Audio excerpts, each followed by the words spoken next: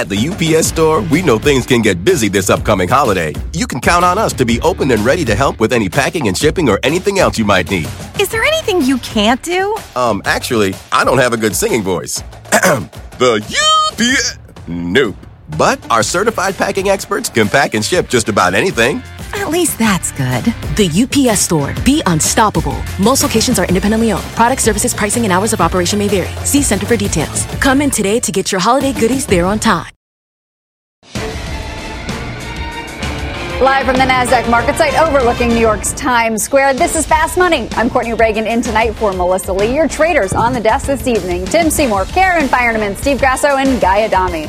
Tonight on Fast, the NASDAQ and S&P 500 both marking record closes today, and all three major indexes posted gains. But there's a different story brewing in the bond market, so should you be worried? We're going to get some answers. Plus, some wheeling and dealing in the retail space. L Brands getting ready to offload Victoria's Secret, maybe, and two major mall operators strike a deal.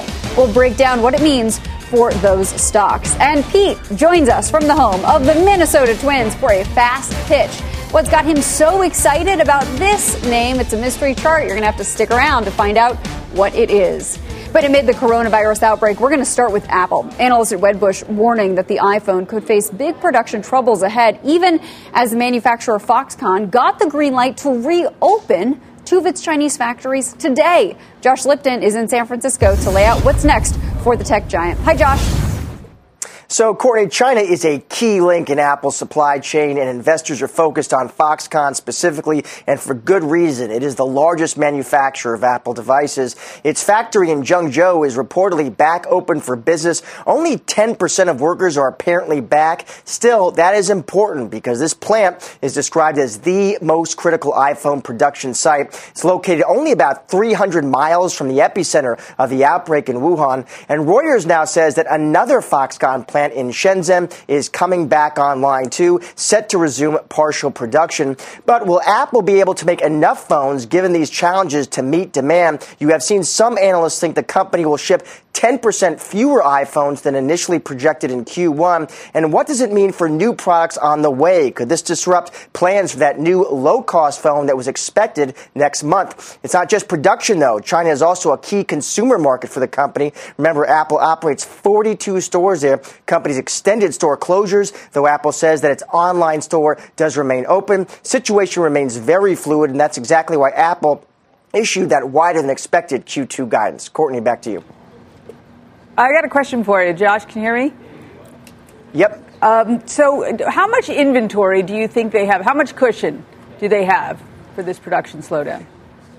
That's a great question, Karen. I mean, I know that's probably going to depend vendor by vendor. I know the analysts would expect that they have a few weeks. I mean, I think it sort of gets to the broader question, though, is, it's really hard to gauge this for analysts and for investors because you're still trying to decide kind of the length and breadth of this, and therefore how much of an impact it has. I think why it makes it kind of cloudy for investors right now, Karen. Hey, Josh, it's Tim. So I'm here in 2 weeks roughly of spare capacity. But the question is ultimately pushing out demand is one thing. Is there any sense that there's fear of actually rerouting demand? In other words, this is a temporary hiatus. This certainly is going to affect February. We've done all our modeling. We can see what it means for EPS sensitivities. But does it really do anything for demand? Yeah, so first of all, I mean, that is certainly, you've heard bulls come on CNBC, and so some of that argument is, well, doesn't that kind of just push demand forward? Consumers will wait to get their products. I think that's interesting to talk about. Again, what if this goes on for longer than people think? How would that affect Chinese economy? How would that affect disposable income for consumers? It's interesting. Last time Apple reported, had the chance to talk to Tim Cook. We talked in a different way about those AirPods Pro, right? And I asked him, are you afraid if people can't get their hands on your products right away, do they kind of turn to rival products? At that time, he was not concerned about that, said simply, he makes such a materially better product that he's counting on consumers waiting until they can get their hands on it. We'll see. Josh, thank you very much for running all that through with us. Grasso, when you're thinking about a name like Apple, and Josh brings up a good point, so if you can't get your AirPods right away, maybe you wait. This is, we think, a temporary disruption. We don't know how long temporary is, right? Yeah. But it seems like Apple has done a better job of dealing with any disruption when it comes to China. Trade war, now coronavirus. Well, we're thinking about, to Tim's question, they were thinking about rerouting around the supply chain around China already. So I think this is a double whammy for them. They can't do this. They can't flip a switch, nor can they do it with trade. But I am one of those bulls who thinks that ultimately there's still a demand. Whether it's a demand now or whether it's a demand a month from now, 2 months from now, or 3 months from now, you still have over $46 billion in services revenue. People are still going to want the phone. I'm still staying long in the name. I think other people should too.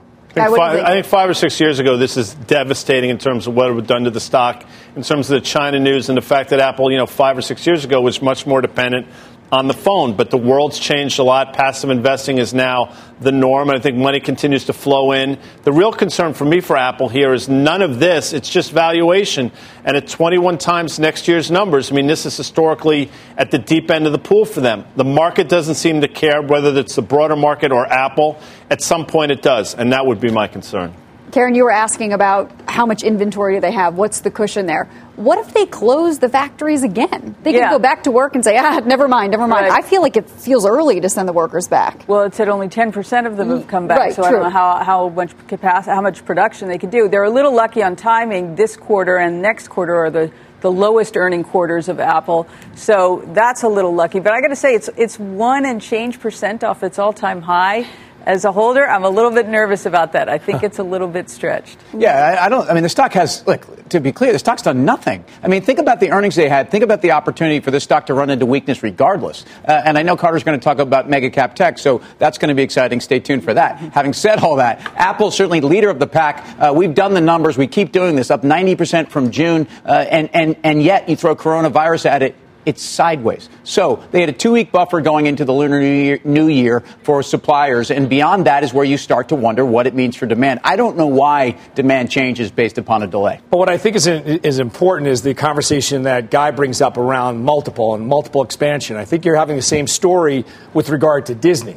So when you're looking at a company that used to be hardware dependent and now you're having the services arm of it, I think analysts are having a tough time trying to figure out what that new multiple should be. And I think that's why it's gone sideways. And that's why it's up 10% year to date. Guy, what do you think about some of the suppliers, though? So if, let's say, Apple gets back online, even if it's 10%, what about everybody else? They can't make the phones without all the parts. Yeah, that's been one of the problems. But, some of these names, you look at if you want to play the 5G, which I think is that's what's embedded in this Apple bull story. I mean, a name like Xilinx, which has been under pressure considerably, I'd rather try to buy that looking for the rebound in that name than try to play some of these other tech stocks that have just been parabolic to the upside. For example, like a Micron or an AMD or even a Texas Instruments for that matter. Yeah, and if you look at the semis overall as a group, that's a chart actually that looks a little bit more vulnerable. And remember, when we were talking trade war, we were talking all the things that really should have derailed semis last year. Semis significantly outperformed. So I do think that that's a case where both some seasonality could be something that's putting a little bit more fear on the chips. And in fact, I think the chart looks a little bit different here, at least in the short run. It's hard to say that anything looks too bad, all things considered. Karen, you said you were a little nervous about your current position. Does that mean you're just sitting? You're not making any moves? I'm just sitting. I probably look to sell some upside calls, but I'm not going to sell it because my general view on coronavirus is that most investors will look through, and a lot of companies will get a free pass on a weak first quarter and maybe even a weak second quarter. And as I said, those are the two lowest quarters for Apple, and really it is the 5G story, as Guy said. So we're not going to see that till later in the year anyway. So I am hanging on. That is a very good point about the free pass. Maybe you should toss some other things on there. Could some of these companies. It's going to be a little harder for us to figure out. Well, speaking of Apple, the charts could signal a battle brewing in big tech. Chartmaster Carter Worth is at the Plasma. He is going to break it down. Take it away, Carter. Thanks so much, Courtney. So the subject here is concentration of capital and the risks or the benefits associated therewith. The first chart I'm starting with is simply that, the top two stocks in the S&P 500. We know what they are now. It's Apple and Microsoft, and they've just now reached 10% of the weighting of the entire market. The last time we were that high, in fact, we're higher now, it was at 9.9. It was the actual peak in 2000. And actually, Microsoft was one of the two. It was GE at the time. GE and Microsoft then, this time Apple and Microsoft. But it gives to mind whether we're having any pause or dip. Even here, we dipped. This time it's literally straight up. No fear at all, complacency, and that is an issue. Now, I wanted to look at AppleSoft, meaning those two stocks, versus Amazoogle. Like this is something right out of Dr. Seuss, right? Now I know what's going on. This is a beginning of the year report that's now 6 weeks old, and we're just sticking with it for clients. The bet is that Amazoogle, right, is better than AppleSoft.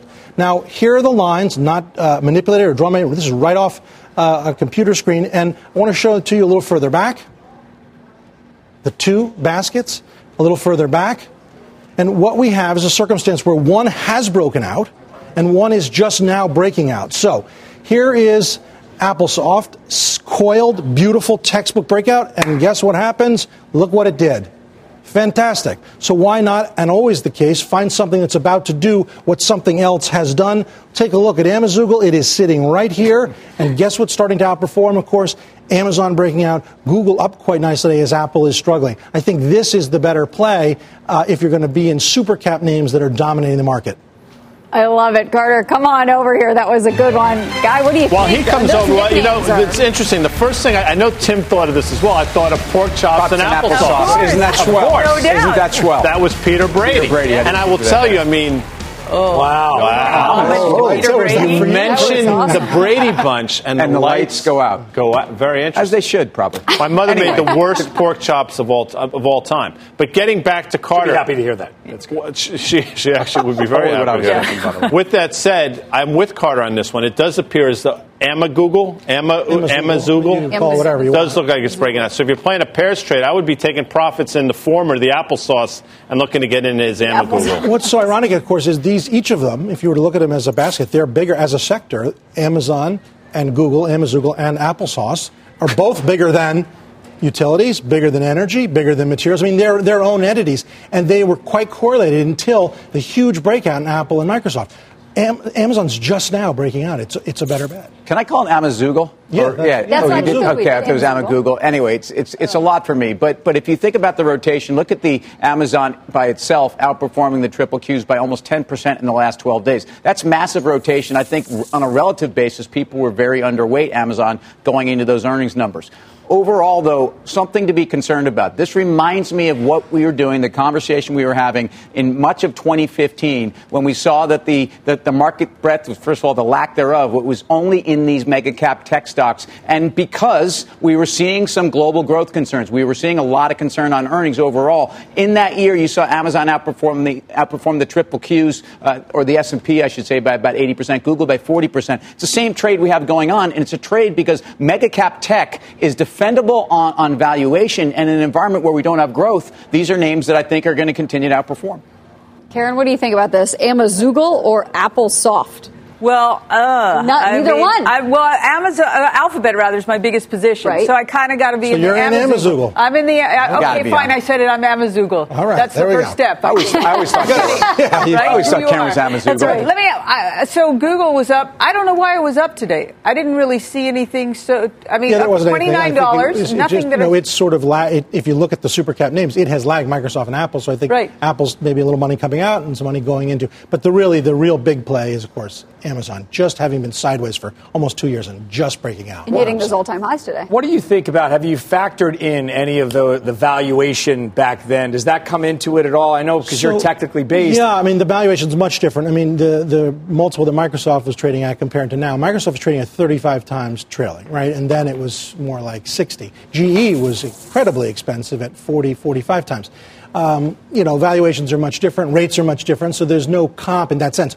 But there is something known as moral hazard, and you have a lot of people counting on a handful of names that if it goes wrong, the market can't sustain. There's no amount of money you can take out of Amazoogle or anything and put it into what, Foot Locker? I mean, Foot Locker can't absorb that kind of money, right? No, and retail's down 12% this year. I mean, if you look at the disparity between the triple Qs and retail, it's about 16% year to date. It's not even close. Not even close. Carter, this was a fun one. Thanks you for this. Guys. Amazoogle and AppleSoft. Love that. I'm going to have to think that through and make pork sure. chops and yeah, exactly. Flip it around. Isn't that swell? Anyway, so switching gears, let's take a look at shares of Slack because this is giving back some gains after hours after ending the day with the biggest gain since going public in June.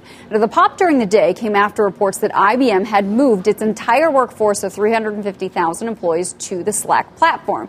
But in a filing about a half an hour ago, Slack clarified that IBM has been its biggest customer for several years, and that it's not updating its financial guidance. So now you see shares down about 7% after hours after reopening. So a clarification, yes, IBM is an important customer, but it has been an important customer. Yeah, it's interesting they put out an 8K, which they probably didn't need to do. They don't need to comment on a Business Insider story.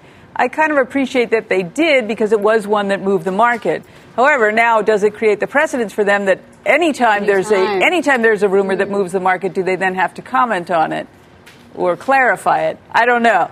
Or does it make you think there's a conspiracy? Because I know the gentleman to my left probably thinks when that stuff gets out there that maybe all of a sudden you start to see something. And I don't want to, you don't make up rumors, but M&A is always out there with a name like this. And the idea of IBM, it's doth he protest too much type thing. I don't know. That's what I got from it. Maybe a case-by-case basis going forward with Slack, but good points all around. Well, coming up, we're bringing you not one, but two big calls of the day. What's got analysts so pumped up on shares of NVIDIA and FedEx? We're going to go through it. Plus, he may be one of the biggest bulls on Wall Street, but Tony Dwyer thinks there are some big risks out there. We'll find out what's keeping him up at night.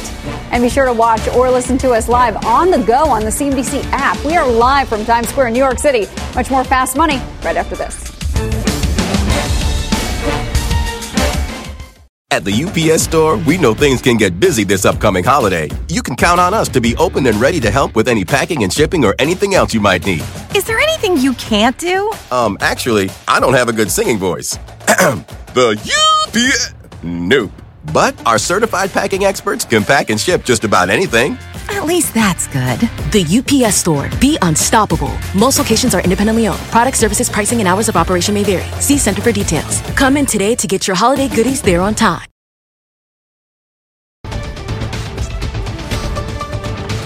Welcome back to Fast Money. We've got some breaking news on CBS Sports' latest move. Julia Borston has the details for us. Hi, Julia.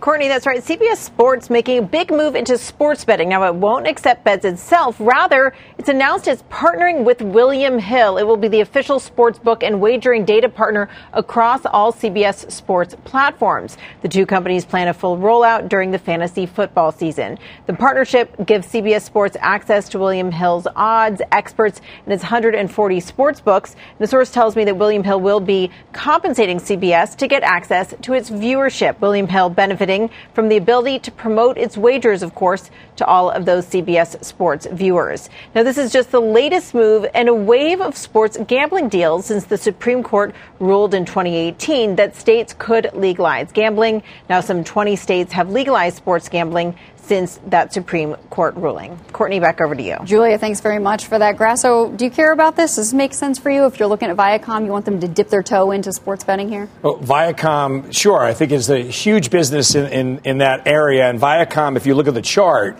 is horrendous. So you have a series of lower lows, lower highs. It's down 20% roughly year to date. So if you're looking to place a bet on it, literally, maybe you take a flyer on it. I mean, the price level. But for me, the technicals don't imply that I should be putting real capital to work. All right. We're going to move on here and check out shares of NVIDIA surging over 4% today after RBC raised its price target on the semi stock. Analyst Mitch Steves is saying the chipmaker will hit $301 a share. That's a new street high for that name, and it is our call of the day. Guy, what do you make here? We talked a little bit about semis earlier on. What about NVIDIA specifically? I don't mind it. I think they're late. I definitely think they're late. Valuation is always a concern. People will say, you know what, the growth is there. But now we're going to get towards levels we last saw in the fall of 2018. And if you recall, that November, they reported a quarter that was just horrendous and the stock got cut in half. Not suggesting that's happening here, but I think, again, this is sort of towards the tail end of the stock move. Maybe you have another, 10 to 12% upside in the stock to get us back to that level. But I'd be more inclined to take profits here than to buy the stock as a new long. I think with NVIDIA, the fact that they have enormous exposure to gaming and some of these, again, leading-edge technologies that I think are competitive, but they have at least an early mover advantage. I think NVIDIA got a little ahead of itself, and I think there was a lot of garbage around all they were doing in Bitcoin. I think that ultimately cost the stock for 6 months because there was a little too much fluff in the name. End of the day, the valuation on this thing, it's always been trading, somewhere between 40 and 60 times, and you can't really get that upset about it in this market. So again, at times we've seen NVIDIA be an albatross to own in a market that was actually punishing these high multiple stocks. It will again. But in the market we have where liquidity is running wild and mega cap tech stocks are outperforming, it's hard to see why NVIDIA is not going to continue to run. It is interesting. It's up 70% in 6 months. That's just incredible to think about that.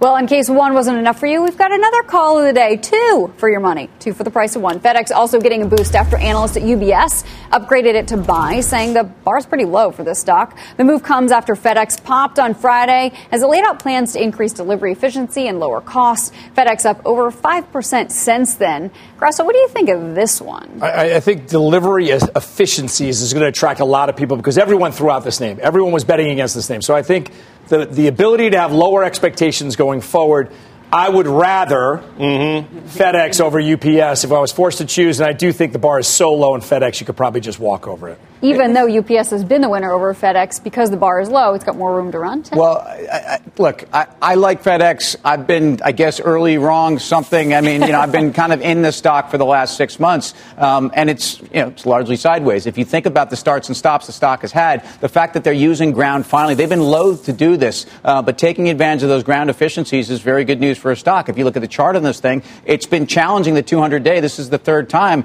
I kind of like what's happened with this stock. I think the outperformance relative to UPS in the next 3 to 6 months is almost a given based upon where these stocks have come from. So a lot of bad news in the stock. Fred Smith certainly is kind of back to prove it to them mode, and I think he probably will have to. This makes sense for you, Karen? Well, I was a longtime FedEx holder and actually threw in the towel. And I think that this is the opposite of the NVIDIA call. This is a company that's so bad, the risk reward is so compelling, expectations are so low that the risk reward sets up to, and that may be true. I feel like with the slowdown, I feel like a UPS will be able to handle it better.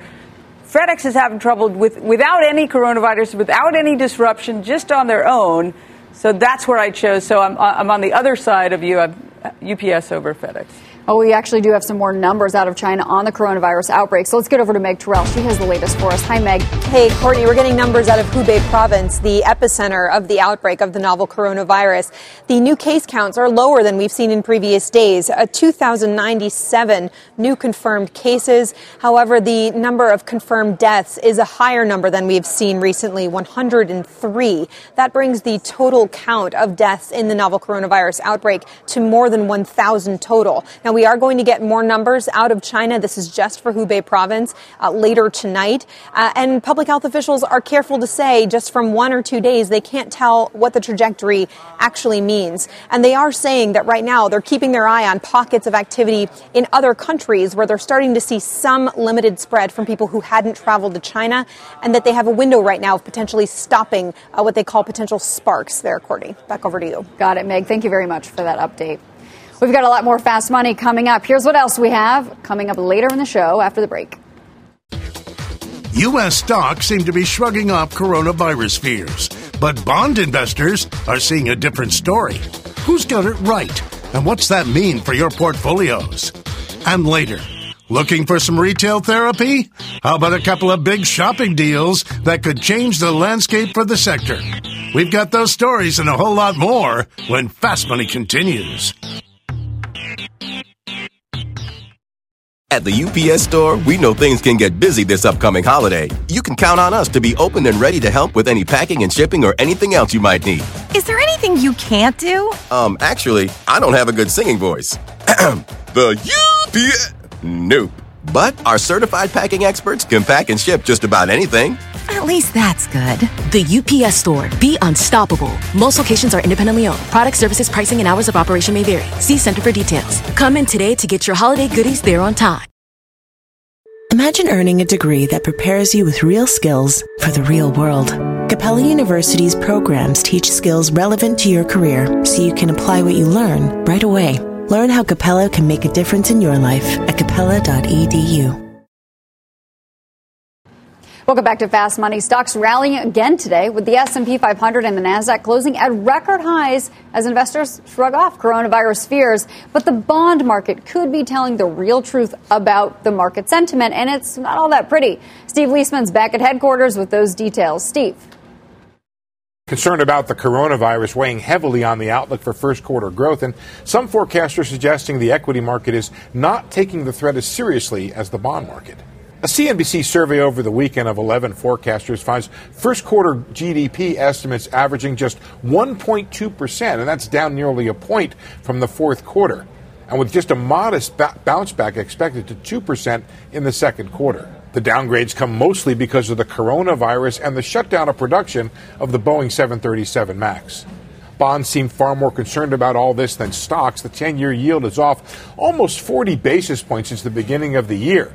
The S&P 500, though, remains up almost 100 points. J.P. Morgan writes in a piece, rate markets are sending warning signs, creating renewed disconnect between rate and equity markets. What we find complacent is the idea among some market participants that Chinese economic weakness will have limited repercussions for the rest of the world. Equities might be sustaining their levels because of belief the Fed will step in later this year. A rate cut is built into markets by the summer. We'll hopefully learn how realistic that is in testimony this week from Fed Chairman Jay Powell. Back to you guys. Thanks very much, Steve. Growth at just 1.2%. Well, despite today's highs, our next guest says the market's in a waiting game. Let's bring in Canaccord Genuity's Tony Dwyer. He'll tell us what's got him worried right now. So, Tony, are you worried about the signals from the bond market? Yes. Okay. I'm worried about the fact that I have no idea what to do tactically right here. It's one of those rare times where we can come on and be confident. And I'm not confident really in either direction. What's interesting, Courtney, is when you think about the markets telling you something because it's at a new high. I looked today because I felt so stupid for downgraded it January 20th to neutral. I did it on the show. The BKX, the SOX, the emerging index, basically everything is down from that point outside of big tech. So with technology being 25% of the S&P weighting, I'm okay to bring it down if you're overexposed to that to a neutral territory. So I think we just sit and kind of feel out when the rest of the market starts to lift up like the tech has been. So you're worried about everything but tech? No, other way around. I think everything else is correcting. Everything else is correcting. Okay, got it. Just like the bond market is telling you. With the bonds at a 155, it's commodities are relative performance is horrible. Small cap relative performance is horrible. The bond market is telling you, the treasury market is telling you that the reflation trade or the cyclical trade has gotten pushed out a little bit. But I want to be super careful. I've said this every show. The last thing you want to do is be negative when you got an easy Fed, corporate credit, the Moody's BAA index is at a record low yield. So the lowest level of investment grade is raising as much money as they want at a record low cost. But that's extraordinary. I'm sorry, I'm confused. I agree with what you're saying. Okay. And those reflation trades have been death. But are you saying that they're interesting now that they've pulled back? Because that was kind of They're getting more interesting, yeah. They're getting more interesting as you work off some of that overbought condition that sat there and as the market's discounting a lack of growth. I'm sorry to cut you off, Timmy. No. I mean, because again, it goes back to my analogy to late 2015. If you think about what was really underperforming, it's everything that's been underperforming so far this year. Throw in industrials, throw in steel companies, throw in Brazil, EWM, all of these places that are the other parts of the world. Is there anything fundamental behind that? I think it is this expectation that you're in this global slowdown and you don't know where the end of it's going to be. What I did too is I want to make sure that it's not that the S&P is just up so much because of big cap tech that everything else is underperforming because of that was great what Carter did, whatever the heck he called it. Amazoogle, right? And applesauce. Right. Whatever he called them, they're ripping. Right, so I use the equal weight S&P against those other areas, and they're still underperforming. So it's not even just the two biggest names that are making it happen. Everything else is underperforming, which is telling me that, we're just kind of in this digestion mode. How confident are you in a convergence of the out of favor with the in favor versus the out of favor just continuing on the path that it is, leaving the in favor, continuing out of favor, leaving those names in the dust? Well, we're all too familiar with algorithms and quant trading and all the fun stuff that works off of momentum, and you're going to have to shift that to turn it. You're going to have to, you've got earnings momentum, you've got upside surprises, and you've got price momentum in these big cap tech stocks. The quants are all over that. That's what makes these things run. And until you reverse that, it won't change. And I think that it's really, I'm not a buyer of value versus growth anymore, Karen, because I think there's so much passive investing that value stocks have become event stocks. Like, they could have great fundamentals, but the only thing that's going to get them to rip is to be a money manager like you that can sit with them for 6 to 12 to 24 months and wait for it to finally have that catalyst that makes it rip. Look at Amazon. Even Amazon sat there for a while, waiting for the quarter. It got the event, and now it's ripping. So I think it's more catalyst-based than style-based.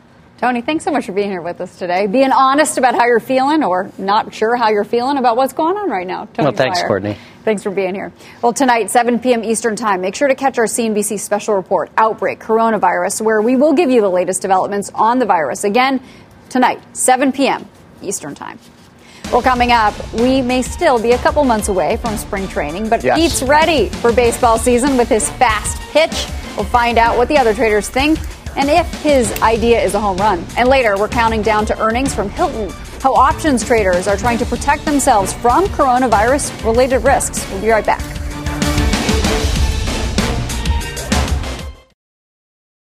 Welcome back to Fast Money. It's time for Fast Pitch, and this one's coming all the way from Minnesota. Our Pete Najarian joins us from Minneapolis with the one name he says is a total home run. What do you got, Pete?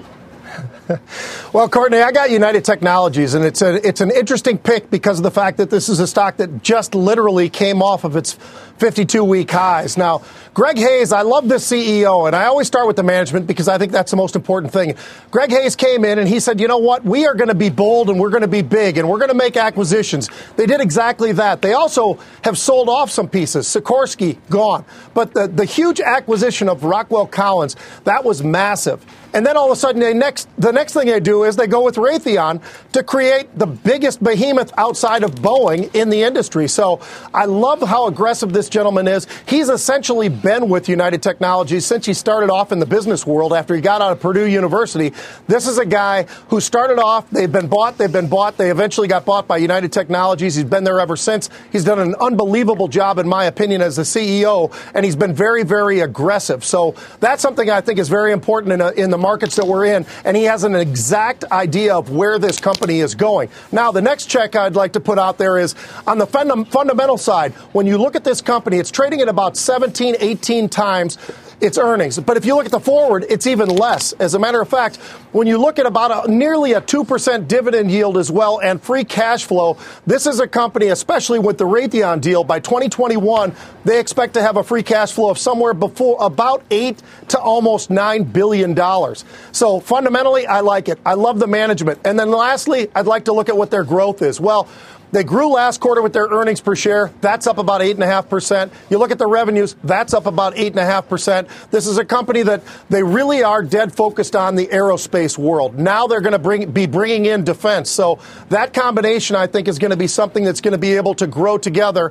And they'll get rid of a few more companies in the HVAC world that's going to give them a little bit more money. A little bit's going to come off of what's right now a fairly decent-sized debt that they've put themselves in. But the cash flows are incredible. So for those reasons, I think this is a stock that right now at trading, call it about 16 times, is way too cheap, and I think there's plenty of upside from here. So, Pete, how much of this is really around those strategic initiatives that they're making where they're acquire, then they spin something off, and they're really just creating some free cash flow for themselves? Is it more about that? Because the chart looks amazing to me, but how much of that is just the strategic initiatives that you're seeing and I'm seeing? Well, I think it's a combination, Steve, and you know as well as I do, we just heard from Trump. Where's the spending going to be going, right? Defense. So they are positioning themselves, I think, to be in a perfect spot right now. And I think when you look at what Greg Hayes has done, yes, very strategic. They are trying to become a company a little bit different than what they were, which is getting rid of a few things, Otis Elevators, all the rest of that, and to push themselves right into where the money's being spent and where I think, by the way, they're even growing their margins right now, Steve. So the combination of all the different areas of growth that they've got, I think this is a company that very easily could go up another. I'm not saying it's going to go to 200, but I think 175, 180 is not out of the picture. Very interesting one. We don't have time for any more questions, but y'all have to vote. So think we're starting, Tim, with you. Buying this fast pitch or not? Yeah, first of all, great we're playing balls. We actually get it 1 day, 6 hours till pitchers and catchers. I'm buying it, Pete. The cost savings actually is about the margin accretion. They could save $600 million. That's a Mets logo, guy, in case you didn't. New York Metropolitans, the Mets. Got it. Yeah, I'm a buyer as well. This is buy it before the Otis elevator leaves. Nice. I was clever. Okay, I see. I know I'm not very good at art. Anyway, I'm a buyer, Pete. I like it. Very creative, Grasso. I got to tell you, that was one of the best remote pitches I've seen out there. Buyer, UTX. And I'll round it out. I say Momo is your friend, Court. So you got a 4 for 4. I don't know if that's good or bad for Pedro. I've never had a 4 for 4. You've never had a 4 for 4? Because sorry to hear that. Somebody from here was always pitching. Good point by you. All right. It was been impossible. What a good guest pitch. All right, 4 for 4. Thank you so much, Pete. Well, you just heard from the traders. Courtney, now it is your turn. Vote in our Twitter poll. CNBC Fast Money. Tell us if you love Pete's pitch on United Technologies. And still ahead, 2 big retail deals shaking up the space today. We'll break down what they mean for the group. Plus, travel stocks hit by the coronavirus outbreak as Hilton gears up for its earnings report tomorrow. We'll tell you what to expect. More Fast Money coming up right after this. Welcome back to Fast Money. 2 big headlines hitting our retail radar. Let's kick it off with L Brands, getting a little bit of a boost today after CNBC.com reported that the retailer is getting close to selling its embattled Victoria's Secret franchise to private equity firm Sycamore Partners. Shares of L Brands up nearly 33% this year, but still down more than 76% from their all-time highs. So, could this potential deal be enough to turn things around for the stock, Karen? If they sell off Victoria's Secret, though, they've got Bath & Body Works, which has had a nice trajectory, but that's kind of what they have left. That's what they have left. I mean, the problem has really been these mall-based stores, right, and traffic. And I don't know. I've sort of missed this evolution of the business, which I don't regret, really. And I wouldn't be inclined to jump in here, actually. Yeah, I think this is a really tricky one. And I often wonder what happens to Victoria's Secret, because we talk a lot about how they have obviously honed this very sexy image, which is not really in vogue right now. But if you change a brand's DNA, then what is Victoria's Secret? That's my sort of worry. What's Sycamore going to do with it? Tim? Yeah, and L Brands is one of those great examples of things. The time to make the most money is when things go from just awful or terrible to just kind of bad, and that's really what's happened here. So you've got a couple rounds of earnings numbers, and the stock's moved from 18 up to 27. It's now at a level where I actually think there's really needs to be a fundamental turn, and I don't think you're going to see that. Yes, you can measure the sum of the parts, but I don't think there's much to do with the stock after this move. And I could be wrong on this, but we've seen these moments in the last 2 years where L Brands had an opportunity to turn that part of their business around, and I don't think it's going to happen. I always think that you see in technicals, it's always in the chart. So all the fundamentals, it's always that bet. Who has it right? Is it the fundamental player, a fundamentalist, or is it the technician? And usually in the chart, everything's in there. And Tim had just mentioned, since November, the stock's up 60%. It's bouncing around overbought on a relative strength index.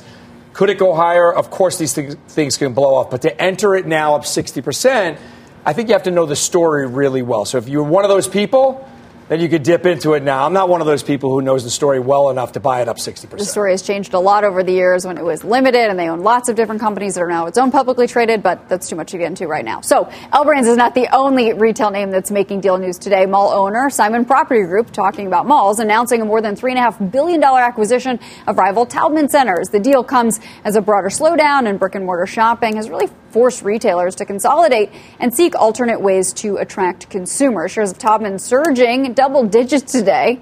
So could this be a sign of more retail M&A to come? Guy, what do you think about this one? I mean, is this just two players that are in a sector that is going through a lot of change, so they're stronger together than they would be apart? That would be my sense. I mean, Karen could probably speak more intelligently than I, but I think that's exactly what's going on. And sometimes two bad things doesn't mean it's going to make a good thing. So maybe there's synergies here, maybe not. I think you take profits in both if you were lucky enough to be in them on this move. Karen, what do you make of this one? Well, these are the cream of the crop, right? When you think of Simon Property Group and Taubman, I mean, I didn't think Taubman would be necessarily sellers. And if you look at what a giant premium they had to pay, Simon had to pay to get it, Simon was even up on that news. So I think there is something for them to do to get. Simon is not expensive here, even with this acquisition.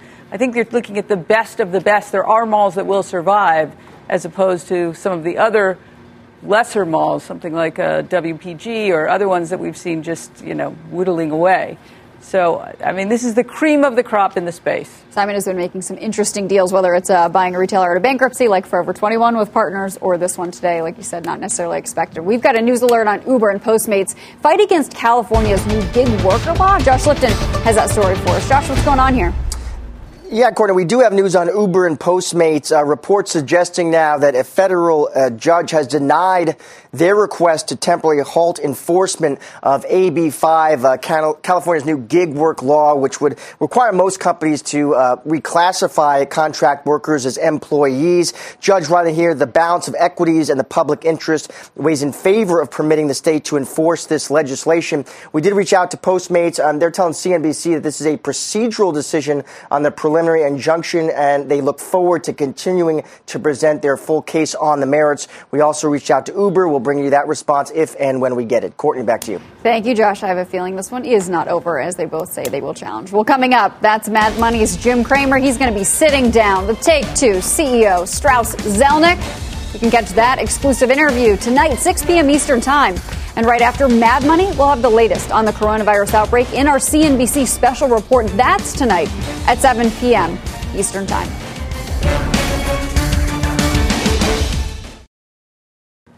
Welcome back to Fast Money. A big week for the travel stocks, with Hilton kicking off earnings in the space tomorrow morning. Investors will be paying close attention to any comments on the coronavirus, of course. So for more on what to expect, we're going to get over to Seema Modi. She's back at headquarters. Hi, Seema. Hi, Courtney. That's right. Well, with China in lockdown, investors have become increasingly concerned about the impact of the coronavirus on the travel industry. In fact, lodging data from STR already shows hotel occupancy declined 75% in mainland China from the 14th to the 26th of January. Key question in it now is how Hilton's properties have been impacted. It has 4 hotels in Wuhan, in total 220 in China, with more hotels in its pipeline. And while its China business was likely impacted by the travel restrictions, analysts point out that Asia Pacific makes up a smaller percentage of Hilton's total sales compared to the U.S., where Hilton derives over 50% of its revenue. That's why the focus on tomorrow's earnings call will likely be on bookings and occupancy levels here in the U.S. and if there are any preliminary signs of the consumer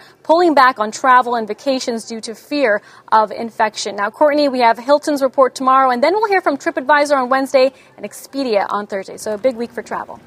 Thank you very much, Seema. Let's trade this one. I have to say, I was pretty shocked that a lot of these hotel stocks have not sold off more than they have, really, on the coronavirus fears. But I guess Seema's point is, look, U.S. is the big focus, at least for Hilton. I think that's important. So for Marriott and Hilton, only 13% of their rooms are from that area. So they're going to be focusing. See, this is where, what we said before, are they going to kitchen sink it? Or are they going to throw it out? Are they going to get a pass on it? This is where the hotels can actually try to get a pass, but they're not really dependent on that area. So you could see them beat and then guide aggressively high, or not guide aggressively higher, and people can just say, all right, it's the coronavirus. That's not really the case. So we got to do our homework and make sure we really understand where that revenue is coming from.